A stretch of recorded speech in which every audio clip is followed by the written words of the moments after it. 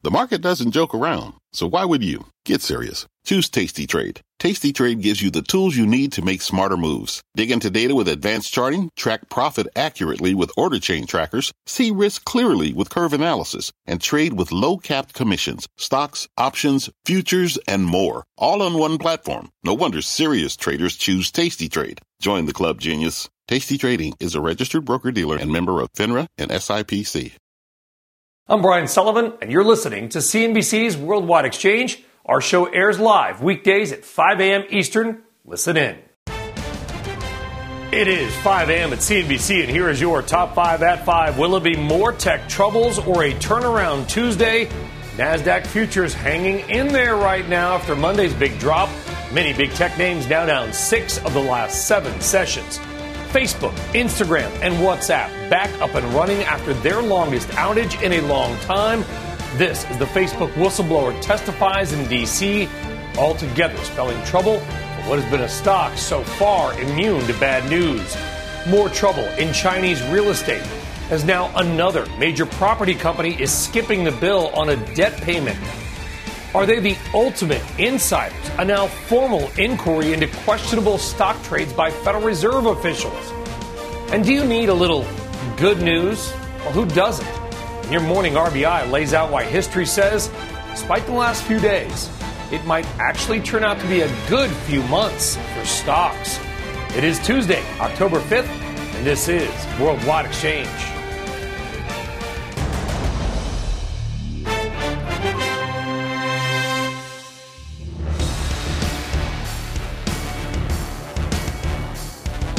Well, good morning, good afternoon, or good evening, and welcome from wherever in the world you may be watching. I am Brian Sullivan. Good Tuesday morning.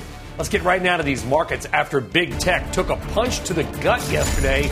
Selling, though, not following through today, at least not for now. We are seeing futures holding up. In fact, they are higher. NASDAQ futures, they're the ones to watch, not Dow. They're actually up 71 points. Now, needless to say, Monday was not a good day for most tech stocks. That is not editorializing. Check out some of these random stats on the NASDAQ. It fell more than 2%. That is a huge move for that index. Only 11 NASDAQ 100 stocks rose on Monday, and 33 of those fell more than 3%. Ouch. Guess what? News and cable companies actually did well on Monday. In fact, one of the only up stocks, the best performing name in the NASDAQ 100, was Fox. It rose nicely. What else worked on Monday? Well, not much, but fear did as the VIX moved higher. Right now, the VIX index is actually down a couple of percent, about 2%. Crypto also did well as a haven. Bitcoin kind of slogging and clawing its way back toward 50,000. Right now, it is up again, 679 to 49,873. Cryptocurrency products and funds recorded inflows for a 7th straight week last week. That's according to CoinShares. Inflows to the sector, more than $90 million last week alone, and it could be today. You never know. And Bitcoin breaks back above 50,000. Something to watch. Well, we are going to get more of these volatile markets in just a moment. But right now, let us get you caught up to speed on some key headlines happening this morning, including Facebook finally restoring service after a long outage. Silvana Henao is here now with that and more. Good morning, Silvana. Good morning, Brian. Brian, that's right. So Facebook, Instagram, and WhatsApp are all back online after suffering a major outage for more than 6 hours for some users yesterday. In a blog post, Facebook says the problem stemmed from a configuration error impacting its data centers. All 3 platforms stopped working just before noon here on the East Coast and marked the longest outage for Facebook since the 2008 outage that knocked the site offline for about a day. Facebook employees and contractors tell CNBC they too were unable to access their work accounts internally. This all comes ahead of former employee and whistleblower Frances Haugen's testimony before Congress today, calling for regulations on Facebook. Worry surrounding China's property sector going beyond Evergrande as another developer has defaulted on one of its debt payments. Fantasia Holdings failed to pay a $206 million payment yesterday. This after the company just weeks ago reassured investors it had sufficient working capital and no liquidity issue. Fitch estimates Fantasia has roughly $3 billion of local and international bond payments to make between now and the end of the next year. Fantasia shares were halted in overnight trading in Hong Kong. And the Federal Reserve is working with the Office of Inspector General to examine trades made by some central bank officials last year. The IG's office is looking at whether those transactions met ethics standards or broke the law. The move comes after financial disclosures showed that Fed Vice Chair Richard Clarida, Dallas Fed President Robert Kaplan, and Boston Fed President Eric Rosengren all made significant financial transactions last year. Brian? Yeah, and 2 of the 3 of those gentlemen are out right now. We'll see what happens with the third as well. Richard Clarida, a well-known name to our audience. Big inquiry there. Silvana, we'll see you in a few minutes. Thank you very much. Thanks, Brian. All right, now let's get back to your money on this Tuesday and the ongoing rout for technology. As we said, the NASDAQ down 6 of the last 7 sessions. Some of the biggest names in that group, among those bearing the brunt, Facebook. We just talked about it. The biggest loser of the bunch. Pay attention to Facebook. It is down more than 13% since the beginning of last month. Some of the other big names down 6 to 8% in that same time. The question, though, is what do we do now? For more, let's bring in Alan McKnight. He is Chief Investment Officer at Regions Bank. Alan, good to have you on Worldwide Exchange. Thanks for getting up early for us. We appreciate it. What are you advising your team and your clients to do about the stock market and big tech in particular?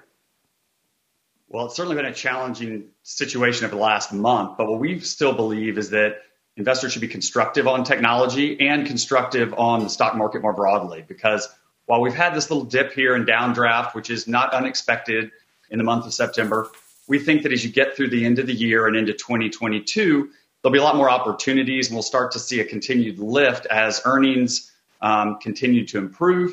And hopefully we'll get a little bit of positive news flow coming out of earnings season in the next couple of weeks. You know, speaking with a trader on Wall Street the other day, and he basically said, you know what, Brian, we've given up. We used to have bears and we had bulls. Now we only have bulls and those that are reluctant bulls. He basically implied Wall Street has learned no matter what happens, you hold your nose as much as you hate it and you buy the dip because the upward market forces are stronger than the down market forces, even if we get a drop. Would you kind of agree with that sentiment, even if maybe the fundamentals or the valuations or whatever don't always make sense at the moment? I think long term, the trend is your friend, to your point. And there's an old adage that I used to hear starting out in the business, which is bulls make money and bears make money, but hogs get slaughtered. And I think when you think about it from the bull side of the house, the earnings situation is still good. It may not be perfect, but it is good. And when you think of it versus, say, the bond market, and you think of where we are with yields, where we basically had a multi-decade bull market in bonds, it's really tough to get excited about the bond market right now. So when you look at risk assets, there is an actual opportunity there if you can wait and you can see earnings really lift into the valuations that we're currently holding. So we're still constructive on it, but we acknowledge that it's challenging with all the noise going on out there, particularly with what's happening in D.C., what's happening with the Fed. There's no lack of negative news flow coming out. Some big stories out there. You mentioned it. I mean, we'll see what if any of these spending bills get through. Oh, by the way, another property developer in China missing an interest payment. We'll get to more on that as well. Inflation, it may be here to stay a lot longer. So with all that in mind, Alan, you're saying sort of go long and strong or at least stay steady. What parts of the market, what stocks, what groups, whatever, look best to you and your team? So you nailed it. It's staying steady. It's not trying to hit the home run. We believe that you should still have an overweight to stocks. We think that that's really the opportunity set right now, particularly vis-a-vis bonds. But then when you start to narrow that lens as you look within the market, we're still constructive on large cap equities, domestic equities. We feel that large cap stocks should have better opportunity sets than maybe their small cap brethren right now, particularly in light of some of the noise coming out both on an international basis, but also what's coming out of Washington. And then when you look a little bit within the sector rotation, we still think that cyclicals can do well. We've already seen it with the financials and the energy set, but we also think things like industrials can do well as we start to push through the Delta variant and we start to get to more of a normalized economic outlook as it relates to coming out of the pandemic. I don't even remember what normal looks like anymore, Alan, but hopefully whatever it looks like, we're getting there. Alan McKnight of Regions Financial. Alan, thanks for coming on. Have a great day. We'll see you soon. Thanks All so right, much. we got a Great to lot be more with to you. do, folks. And when we come back on this Tuesday, you're welcome. We're going to kick off your holiday shopping list because we're going to bring you Piper Sandler's 2021 Teen Spending Survey. Find out which brands are hot, which brands are not, and then much more on Facebook as pressure grows in the company to change. Does that change need to come at the very top? And let's get ready to gamble because we're going to hear from Bally's CEO and its chairman at the Global Gaming Expo in Las Vegas. We have got a lot more to do. Dow Futures up 118. We will see you on the other side of this short break.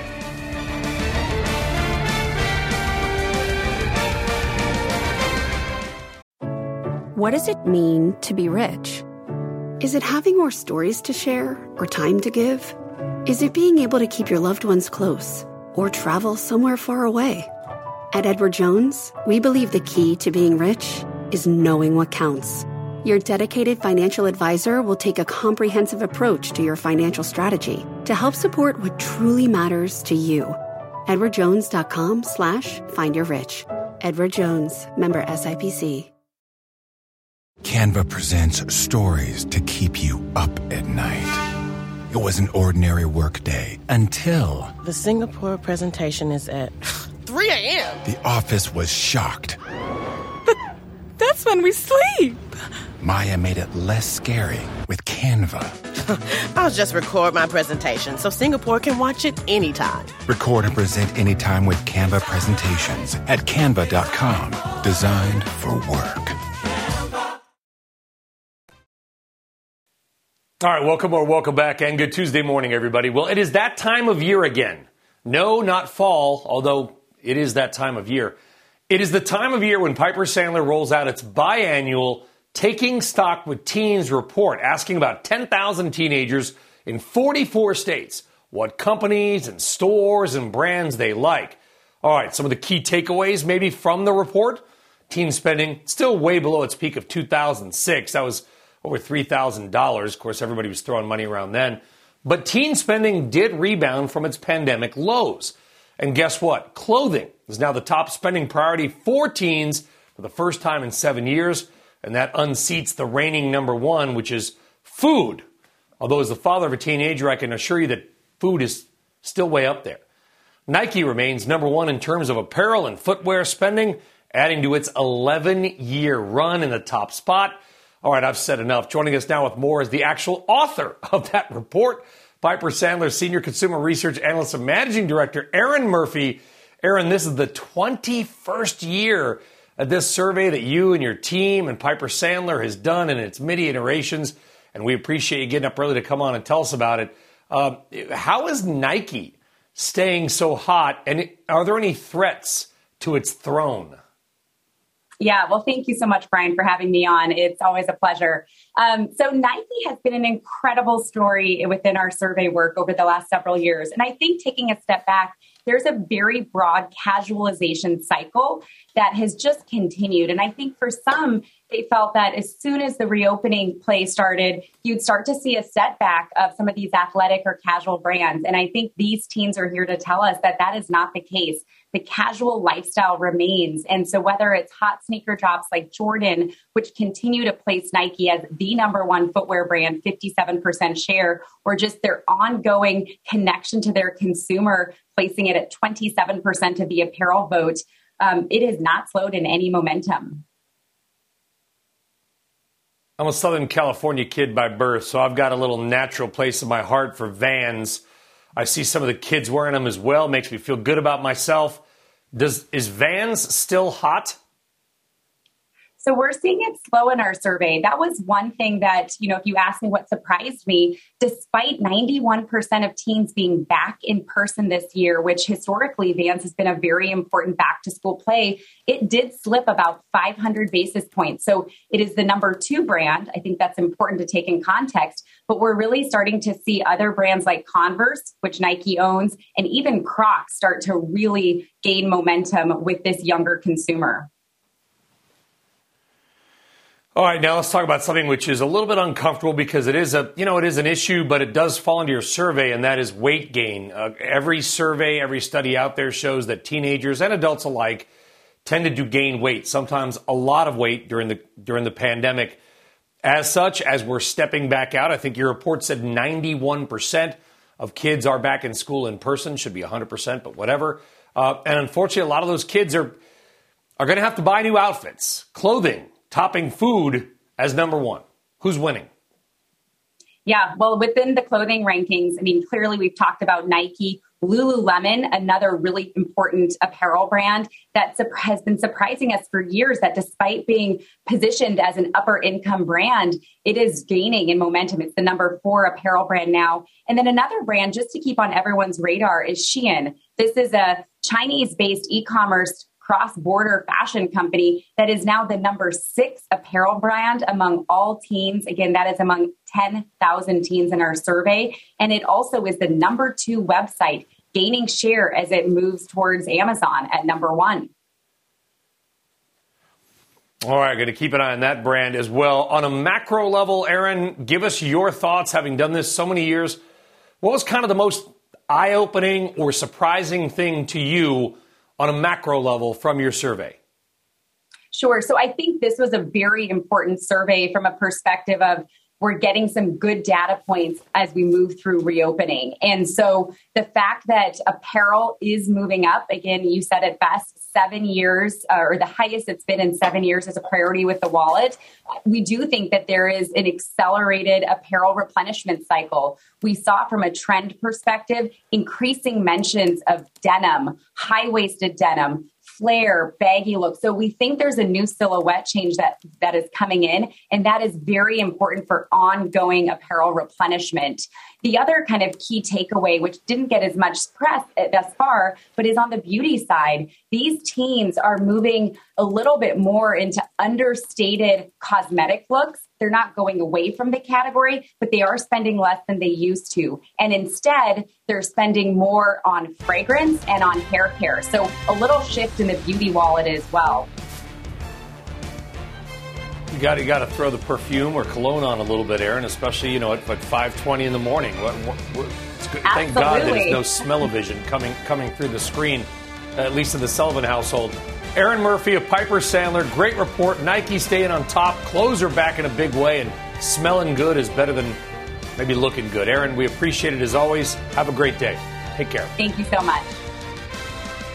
All right, on deck. It is only 5:18 in the morning after all. You got to smell good. So why don't you grab another cup of coffee, maybe an Illy, and get ready, because we are talking about why coffee prices have soared lately and how the iconic company is dealing with it. Some of their new offerings coming up. A one-on-one with the CEO of Illy Cafe ahead. What could be better timing at this hour of the day? Dow futures up 122. We are back right after this.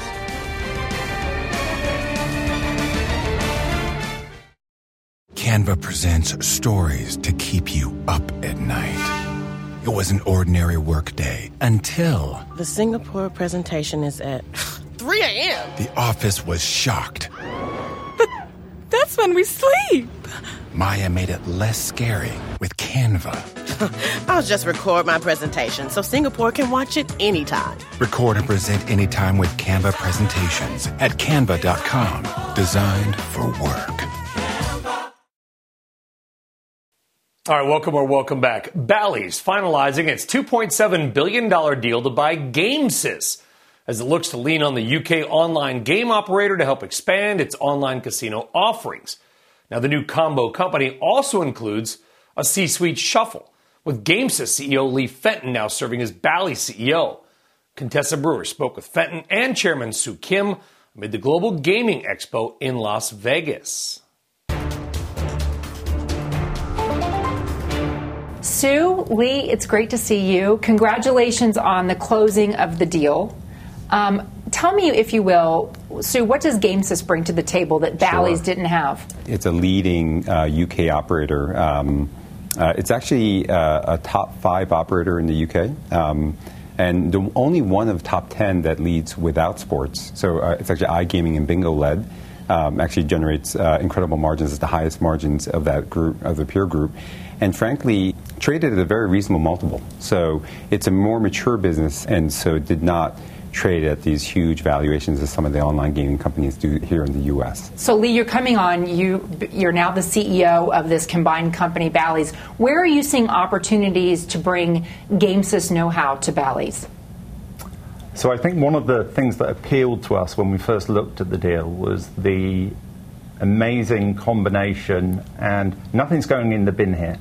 So Bally's had sports, we didn't have the sports side. They obviously have the retail footprint, the market access. From our side, we bring a huge tech stack, sustainable at scale, and we bring a lot of the algorithms and the know-how of how we use our data online to drive growth. You also are looking at fantasy sports with this acquisition of Monkey Knife Fight, which is not new, but it sort of fits into this omni-channel platform. What's next?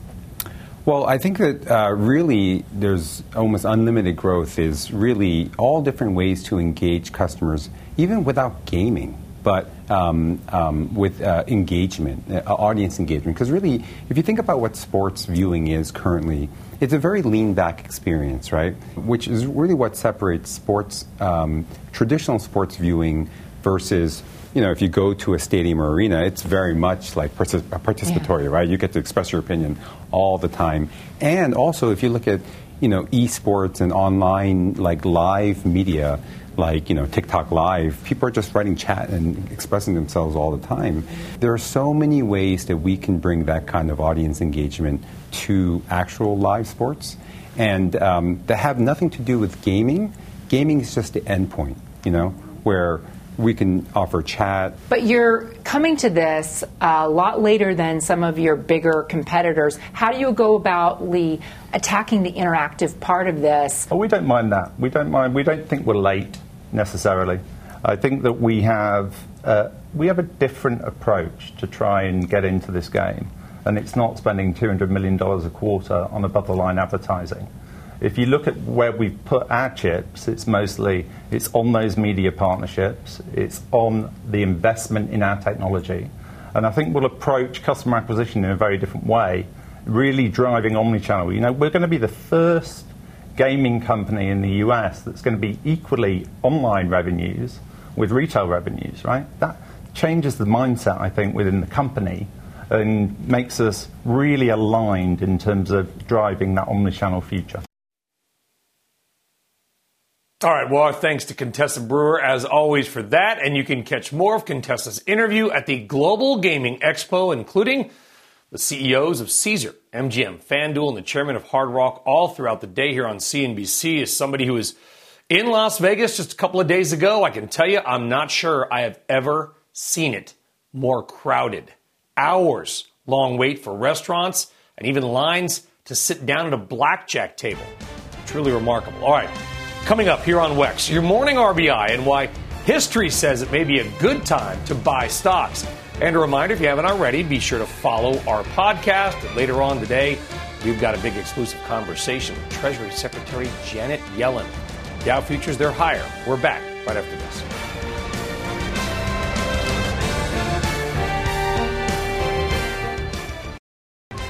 Will it be a turnaround Tuesday? Futures, they are higher after Monday's big hit to big tech. Facebook under fire as a former executive makes damning claims about the company and how it deals with misinformation and teenage mental health. Is it time for Mark Zuckerberg to step down? Plus, why some big pharma headlines should be very good news when it comes to the fight against COVID. Top-ranked analyst Matthew Harrison is here. We're going to bring him to you with some news you have got to hear on this Tuesday, October 5th, and this is Worldwide Exchange.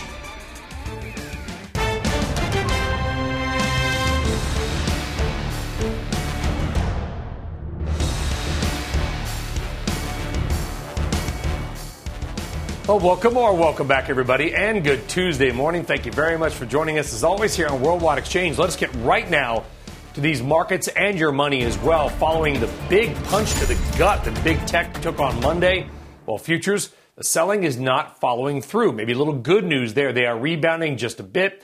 NASDAQ futures up 0.5%. Of course, the index lost 2% yesterday, so we're not looking to gain that back right now, but at least the markets are in the green. We'll see if this really consistent always buy the dip type mentality holds up again today. Dow futures, by the way, up 122.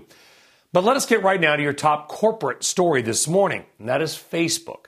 A former executive planning to testify in front of Congress today, highlighting some of the dangers of social media on society and kids and teens in particular. Today's appearance follows allegations that Facebook consistently puts profits before public safety or accurate information, and the whistleblower claims to have the documents to try to prove it. Still, Facebook scrambled to respond to some of those claims right here on CNBC Monday.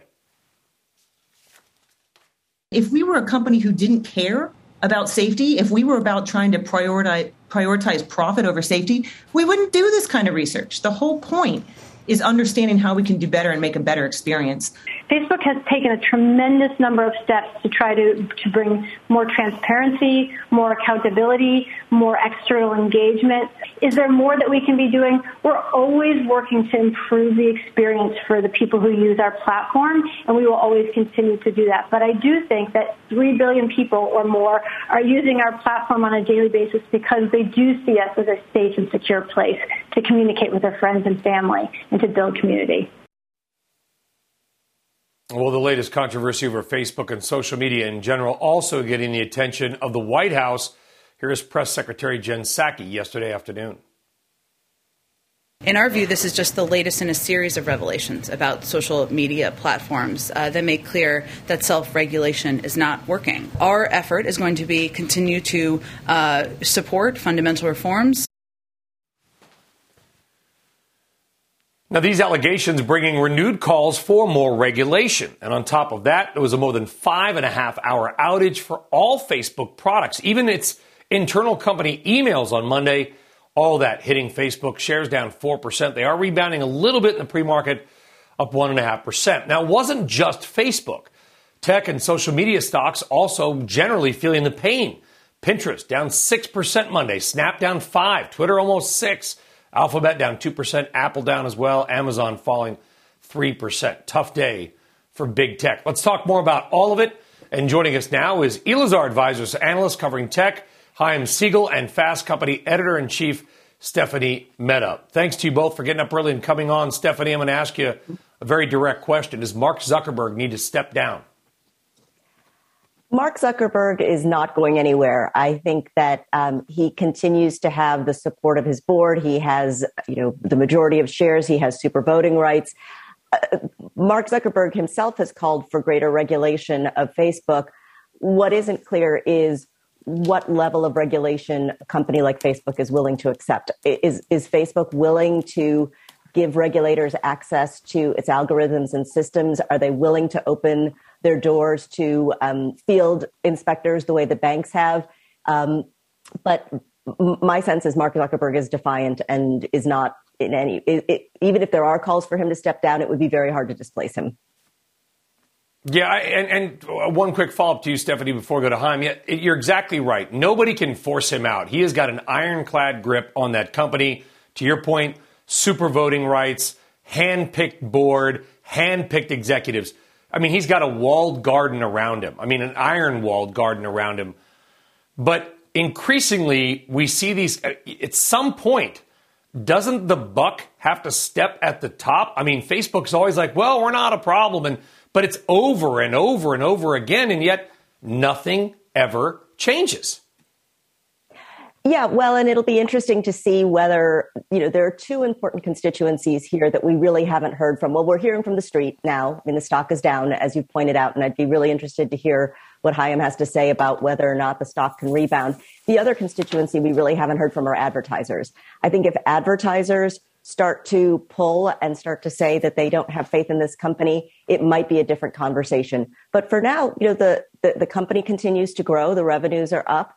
So it's very hard for one to argue that, these two big constituencies have a problem with Mark Zuckerberg. Yeah. Yeah, let's go down to Chaim and talk about more on this, Chaim. We saw the stock get hit yesterday. It's down 13% in about a week or so, but let's be clear.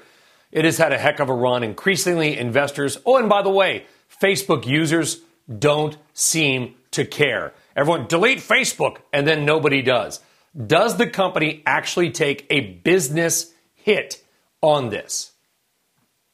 I would think that there's going to be some backlash, but I think the company has some bigger issues just with the numbers. I'm sure this is a tiny hit. They just are facing tough comps as we go into Q4 and Q1, with that pandemic boom that they had. And, what you guys talked about before, I think they're in a little bit of a secular boom after the pandemic. Just people are just back online and excited about it, and advertisers have followed them. So I don't think that's a big story right now. I mean, if they stayed down till today, then watch out. But thank goodness they got back up and running. Yeah, they did, Hyman. I'll go back to you on that. Why do you think that advertisers just kind of, maybe hold their nose or look the other way, even with all this controversy around the company? Is it just that Facebook is the platform, at least for certain age groups, maybe not children, but older? It is the platform they have to be on. Look, if you're an advertiser, you care about ROI, and you have the ability through Facebook, probably more than other networks, to reach your customer directly. They have amazing algorithms that advertisers are just excited about the last decade or so. And, once you start seeing ROI on your spend, you're not going to leave them so fast. And I do think that there's a lot of hype in the media. A lot of politicians are trying to grab airtime and things like that. Sure, social media has a lot of issues. There's no doubt about that. But I've been of the thinking all the time I've been covering Facebook, and it's a little bit annoying because I care about earnings. And I actually think the opposite. I think Facebook cares about its customer experience as much or more than earnings. And they've taken a hit with or without the government in the past just to make it a better experience for their customers. And sometimes things don't pay out for them in the next quarter or next year, which, I like things to get paid right now. But, I respect what they're doing. But look, they're the 800-pound gorilla.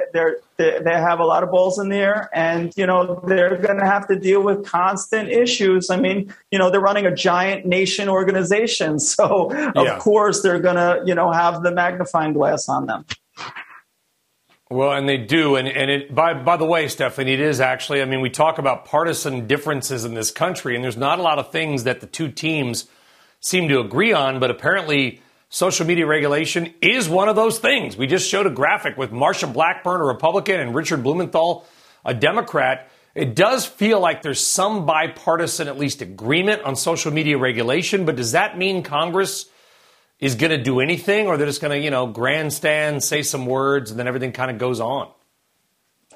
Yeah, I hate to be cynical about it, but I think this is an issue that, while there is agreement that there should be something done, what Congress should do, what regulators should do, is the devil is in the details, to use the old cliche. And this is not a Congress that has shown a real willingness to dig into the technological details. And as I said earlier, what does regulation of these platforms look like? We heard from Jen Psaki. We've heard from members of Congress. I haven't heard anything that suggests that there is an actual proposal on how to regulate these organizations and what that regulation looks like. Well, maybe changing Section 230 from 20 years ago. We'll see. And, of course, yesterday, pretty much everybody seems to agree Instagram for children's a bad idea, but the Facebook exec on yesterday said, basically implied, we're going to go forward with that anyway. Chaim Siegel and Stephanie Mehta, great conversation. Appreciate you getting up early. Thank you. Have a wonderful day. Thanks, Brian. So thank you. All right, coming up, despite that, we do have some good news, some stock stats in your morning RBI. If you are long stocks, you're going to want to hear this. Plus, why that cup of coffee you are probably drinking right now may cost a lot more ahead. The CEO of coffee legend Illy joining us now with more on that and some of the new things they're rolling out. But as we head to break, some of the other top stories on this Tuesday, a federal judge ordering Tesla to pay $137 million to a former employee over accusations of a hostile work environment and racism. The workers' lawyers say the case was only able to move forward because their client did not sign one of Tesla's mandatory arbitration agreements. Rent the Runway filing for an IPO, the fashion rental company revealing its subscriber base crushed during the pandemic. but has resumed growing once again. And California Governor Gavin Newsom declaring a state of emergency over that oil spill along California's southern coast. The Coast Guard investigating whether a large commercial ship set anchor in the wrong location, damaging that oil pipeline that has crushed some of the beaches in beautiful Huntington Beach, California, and elsewhere. We are back right after this.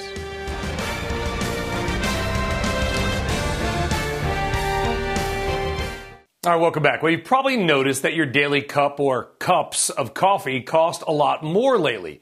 It is in part because a drought in Brazil has cut their crop short and wholesale coffee prices are now at 7-year highs. But for many of us, coffee is not a nice to have. It is certainly a must have. Good morning, everybody out there. And few know more about coffee and the consumer than Illy Cafe. Joining us now is Massimiliano Pogliani. He is the CEO of Illy, and joining us now, Massimiliano, thank you very much for joining us, and cheers on the coffee as well, because I can assure you, hosting this show, I consume more than my fair share of your product, so we do appreciate it. Before we get into sustainability and everything else, do you see wholesale prices of coffee coming down at all, or are these costs and prices here to stay? Well, it's a kind of perfect storm right now, because it's not only the prices of coffee going up, it's all the raw materials are a little bit going up. So coffee, raw materials, oil, etc. So this is something we are facing, not only the coffee company, but all the companies in the world. And sometimes is linked to the kind of getting out of the COVID situation that's created some turbulence and some shortage of materials, etc. Sometimes it is due to things that you can't control at all, like climate. In this case, the drought and the frost in Brazil. Yeah, and there's human issues as well too, and there's a lot of corporate speak, to be perfectly blunt, Massimiliano, especially in the United States, about doing well or doing good. The advertisements say one thing, but companies tend to sometimes do the other thing. Talk to us about your direct grower program and buying from actually the women and men farmers who grow the beans. I mean, coffee, like everything else, has become a giant industrialized industry, which is normal and fine. But we have to support these local farmers, in part because they're also, just to your point, dealing with constant climate change and problems. Yeah, that's key. I mean, regardless what is happening right now, so the drought, the frost, etc., our approach has always been, we have to take care of the community. We have to share the value that we create. So not only with the shareholder, but also with all the stakeholders. And at the beginning of this value chain, we have the growers, the coffee growers. So not now, but since 30 years and more, I mean, this is part of the DNA of the company. We have always had a direct approach with the growers. So because that is the only way to ensure the high quality that we want and we need, but coupled with sustainability. So the two cannot be separated. There is no such a product that is high quality if this product is not sustainable. So you need to take care of that, starting from the coffee grower. And sustainability as a whole. So not only economical sustainability, of course, so paying the fair price, ensuring that they're making profit, ensure that they have the money to reinvest, ensure that if they make higher quality, they get a premium for that, but also environmental and social sustainability. So taking care of the land where they grow the coffee, because, I mean, certain, species of Arabica, they only grow in certain areas, they only deliver that quality, and we need that terroir, that climate to get to that level of quality. So we need to preserve the land. So we need to work with them through our University of Coffee, to our Green Coffee team, to teach them how to grow coffee and impacting as low as possible on the land that they are working on. And last but not least, we need to take care of the communities. Because if they don't stay there, if they move somewhere else, again, we do not have any more the coffee coming from that region. Well, and you are coming to our region as well, selling 20% to a New York-based private equity firm. Look forward to more Illy cafes in New York City and the United States as well. And personally, I will say thank you for waking me up every morning. Massimiliano Pogliani. Thank you. Thank you. Have a great day, sir. Appreciate it. Thank you for being a loyal customer. Ciao. All right, you're very welcome. All right, up next, top-ranked analyst Matthew Harrison is here on why there may be some really good news coming in COVID treatments. It is news you've got to hear. And as we head to break, a look at the new CNBC documentary, Generation Gamble, appearing tonight at 8 p.m. Eastern Time. Melissa Lee exploring the booming popularity of sports betting and trading apps among young investors. It's on you to kind of realize like what you want to do with your money and how risky you want to be. You have to just be smart about kind of what you invest in. So what does your portfolio look like now? I believe I have a stock in Tesla. I have a stock in NIO. Oh, I did invest in Dogecoin too. Do you realize that Dogecoin was started as a joke? Yes. Yes, that's why it's called Doge. It's after the meme After the dog. And you're in it. Yeah, why not? Time now for your morning RBI. And today's most random but interesting thing is short and hopefully sweet because it has to do with stocks. I mean, hey, what else after yesterday's trouncing for tech, right? And even though you know the stats, the NASDAQ down past 6 the past 7 sessions, many tech stocks took a hit on Monday, here is one that may make you feel a little bit better. And that's our job in the morning. According to Truist strategist Keith Lerner, the fourth quarter is historically a very solid one. In fact, going back to 1950, get this, stocks have risen 79% of the time with an average gain of 4%. And Lerner wrote to clients Friday to use any weakness in the market to add to positions in the weeks ahead. I guess he nailed the weakness part, right? And he also says take a look at small caps, saying they might be ripe for a buy after one of, quote, the most extreme periods of underperformance in the past decade. So that is certainly something to watch. And as you know, small caps are domestic American stories. So they may benefit as it looks like COVID is on the run in many former hotspots. Hospitalizations, by the way, down 20% across America in just 2 weeks. Some good news. So imagine that. Perhaps 2 pieces of good news in just one segment. Hard to believe, but you're welcome. Which leads us perfectly into your next guest, a guy whose team has done as much work on COVID and the vaccines as anybody on Wall Street, Matthew Harrison, analyst at Morgan Stanley, joining us now once again with his must-read notes. Matthew, it's great to have you back on. Appreciate all you and your team have done to keep us informed for the last 18 months or so on COVID and everything else. A tough question to ask to begin. There's 1.5 million unvaccinated but eligible people in New York City as we're heading into the cold weather, in other words, inside. Do you guys foresee some kind of a late fall or winter surge in the Northeast? It's a good question, Brian. And I think for us, it's not unreasonable to expect at least some increase in cases as we go into the winter. You know, we're hopeful that that's going to be the last increase that we see or the last substantial increase in the U.S., but we would expect to see cases increase. All right, well, hopefully, do you think if we do, and it's, following this, I know seasonality is a dirty word, Matthew, but it certainly appears that way. Do you think that will be the last peak? That will be it? Our view has always been that we need to get to the second half of 2022 to really end the pandemic globally. I think if we can get through the winter season in the U.S., that might put us on a good trajectory. Obviously, we'll have to see how significant it is. But assuming no other variants, I think that could be a reasonable conclusion. All right. Well, on Friday, the Merck news came out about the likelihood of the oral COVID treatment, its efficacy as well. It's not approved yet. It still has to be approved. But it certainly looks very good. And I was in Las Vegas, and we were kind of like almost hugging and laughing about it, saying, this seems like a game changer. Merck rose nicely. The market moved a little bit. Are we underestimating the impact of this potential Merck news? I think, from a direct perspective, right, the market gave a lot of credit to Merck.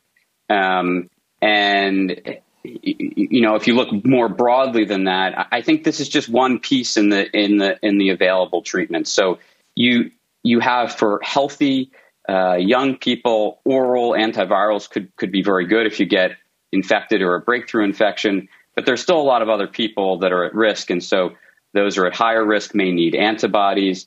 And then I think the important thing for everybody to remember is that vaccines are the primary prevention tool and still the only way that we really get ourselves in a good position and to get out of the pandemic is to get as many people vaccinated as possible. Yeah, and vaccination rates have actually ticked up lately, which itself is good news. And by the way, this is not just Merck as well. You're our COVID specialist, but you are a pharma and biotech analyst by trade. Talk to us about Pfizer and Roche and some of their treatment, oral, pill-based treatments for COVID. How are they looking? Because if we can get 3 treatments in addition to vaccine, we can all see the damn finish line on this plague. Pardon my French. Sure, Brian. Yes. So there are 2 other oral drugs in development, one from Pfizer and one from a smaller company called Atea. Both of those treatments are in phase 3 studies. We expect data on both of those before the end of the year. And we're hopeful that we see good data out of them. Hard to say if they're going to compare exactly to Merck, but they're both, from the initial data, look promising.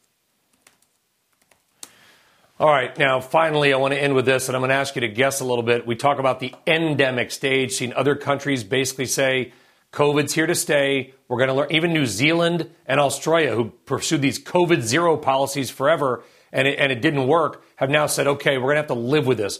When do you think we get to that endemic stage in the United States? I think people want to see what happens this winter.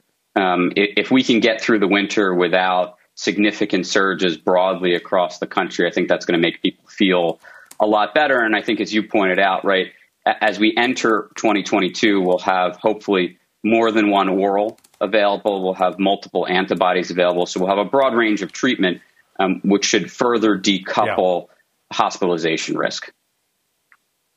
Well, that is some good news. The Merck news is good as well. We'll see if the Pfizer and Roche studies come out. And because being able to just, even if we get COVID while vaccinated, take a pill, get better, hopefully, that is a great way to end the show. Matthew Harrison of Morgan Stanley, really appreciate you and all your time and your work.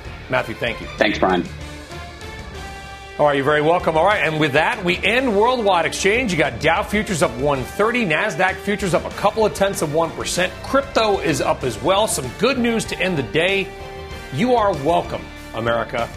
We'll see you tomorrow. Squawk of the Gang are next. Cheers.